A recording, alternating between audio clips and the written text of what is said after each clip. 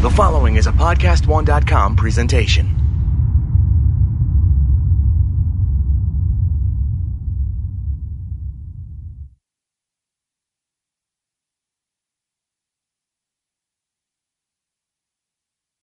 From WTOP in Washington, D.C., this is Target USA. Very graphic situation. San Bernardino. Upwards of 14 people that are dead. We are now investigating these horrific acts as an act of terrorism. Paris. An attack on all of humanity. The Islamic State. I'm Barack Obama. They want you to imagine them in the shadows as something greater than they are. Hostile nation states. They can inflict mortal damage to the United States. Cyber criminals. Decryption successful. This is Target USA. America in the crosshairs.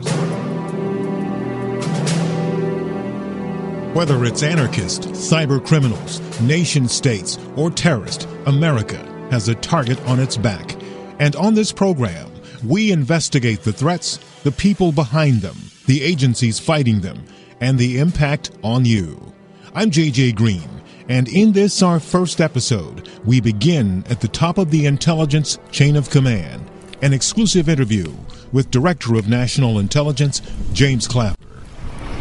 Almost every morning, here in Washington, the Director of National Intelligence goes to the White House to brief the President about the threats and the challenges the U.S. is facing. It's called the President's Daily Briefing, and Clapper gave us a look at his office at how he gets prepared to do that. Get up at, 5:30, and start right away reading the news clips and that sort of thing, get in the car. Protective detail brings me in, and I start reading the iPad that we have for President's Daily Brief. And Clapper, who's been gathering intelligence for more than a half-century, says what he's seeing now is not good. In the 50-plus years, I don't know of a time when we've been beset by a more diverse array of challenges and crises around the world. Sometimes it almost makes you long for the halcyon days of the Cold War and a single all-consuming adversary, the Soviet Union, which we came to understand pretty well and which was fairly predictable. And all other threats were subsumed in that one major threat. Now it's very, very diverse, very fragmented, and you have this array of nation-state challenges in the form of Russia, China, North Korea, Iran, and non-nation-state entities. The whole range of terrorist groups, ISIS, Al-Qaeda, etc. ISIS is unique in that it has taken on the accoutrements or characteristics or traits of a nation-state, but it really isn't a nation-state. There are upsides, and depending on your point of view, upsides and downsides to that, but what that does give us, I believe, are vulnerabilities that we can exploit. And while the U.S. has been looking for vulnerabilities to exploit, so are its adversaries. And in some cases, the U.S. has unwillingly and unwittingly helped them out. It was May of 2013.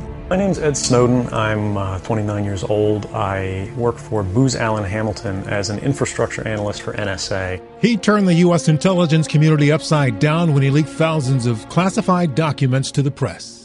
It unleashed a firestorm of criticism against the U.S. government for overreach. Since then, the U.S. has sought to be more open about its intelligence practices. Which is good from the standpoint of, within our own country, promoting transparency. And we've done a lot to be more transparent, to explain to the American people and their elected representatives what we do, why we do it, and most importantly, how it is oversighted. But that is a double-edged sword. The downside, of course, is when we expose what we do, well, others capitalize on it. And that's what's happened to us, particularly in the last 2 or 3 years. One U.S. intelligence source says the leaks have created a virtual university for the U.S.'s enemies. Since the transparency push began, terrorists have learned, among other things, how metadata can be used to track them out here on the streets. They've also learned end-to-end encryption. In a nutshell, they've managed to use the rights and freedoms of Americans to their advantage. I think it's a manifestation of life in this world and life in this country. We are a nation of immigrants, people. We're made up of people that came from elsewhere in the world. That's been our tradition. Regrettably, the terrorists, most notably ISIS, is taking advantage of that. Clapper's referring to terrorist use of the U.S. immigration system to send people here to the U.S., as was the case in the run-up to the 9/11 attacks, or to recruit and radicalize those already here, which happened in San Bernardino.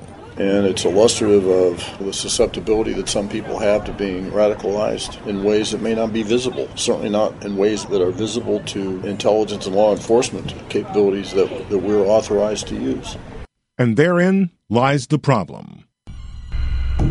The Islamic State caught the world by surprise, rising quickly, seemingly out of nowhere, killing, enslaving, raping, claiming to be the savior of Muslims. But what it is a new phase of terrorism that is not a flash in the pan. I personally think we're going to be in this counter-extremist business for a long time.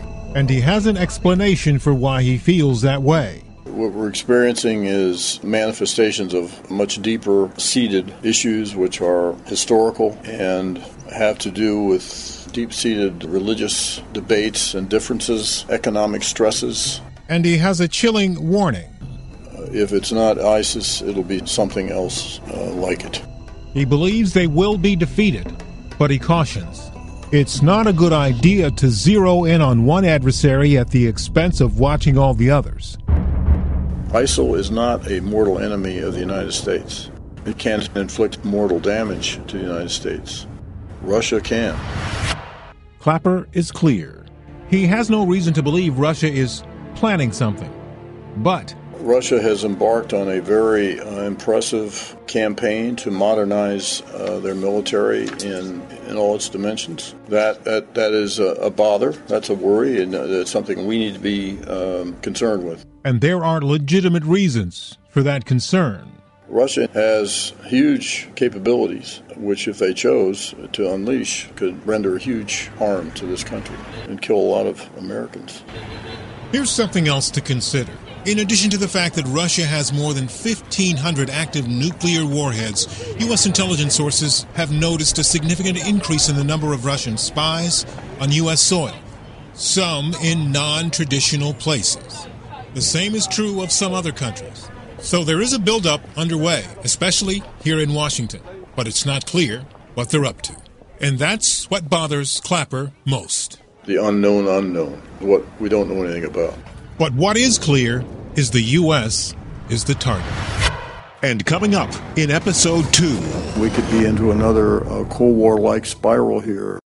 I'm J.J. Green, and this is Target USA.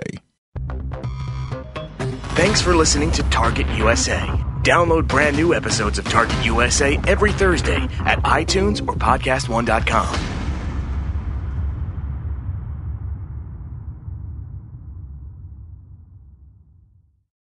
Stay tuned for 60-second AP News headlines.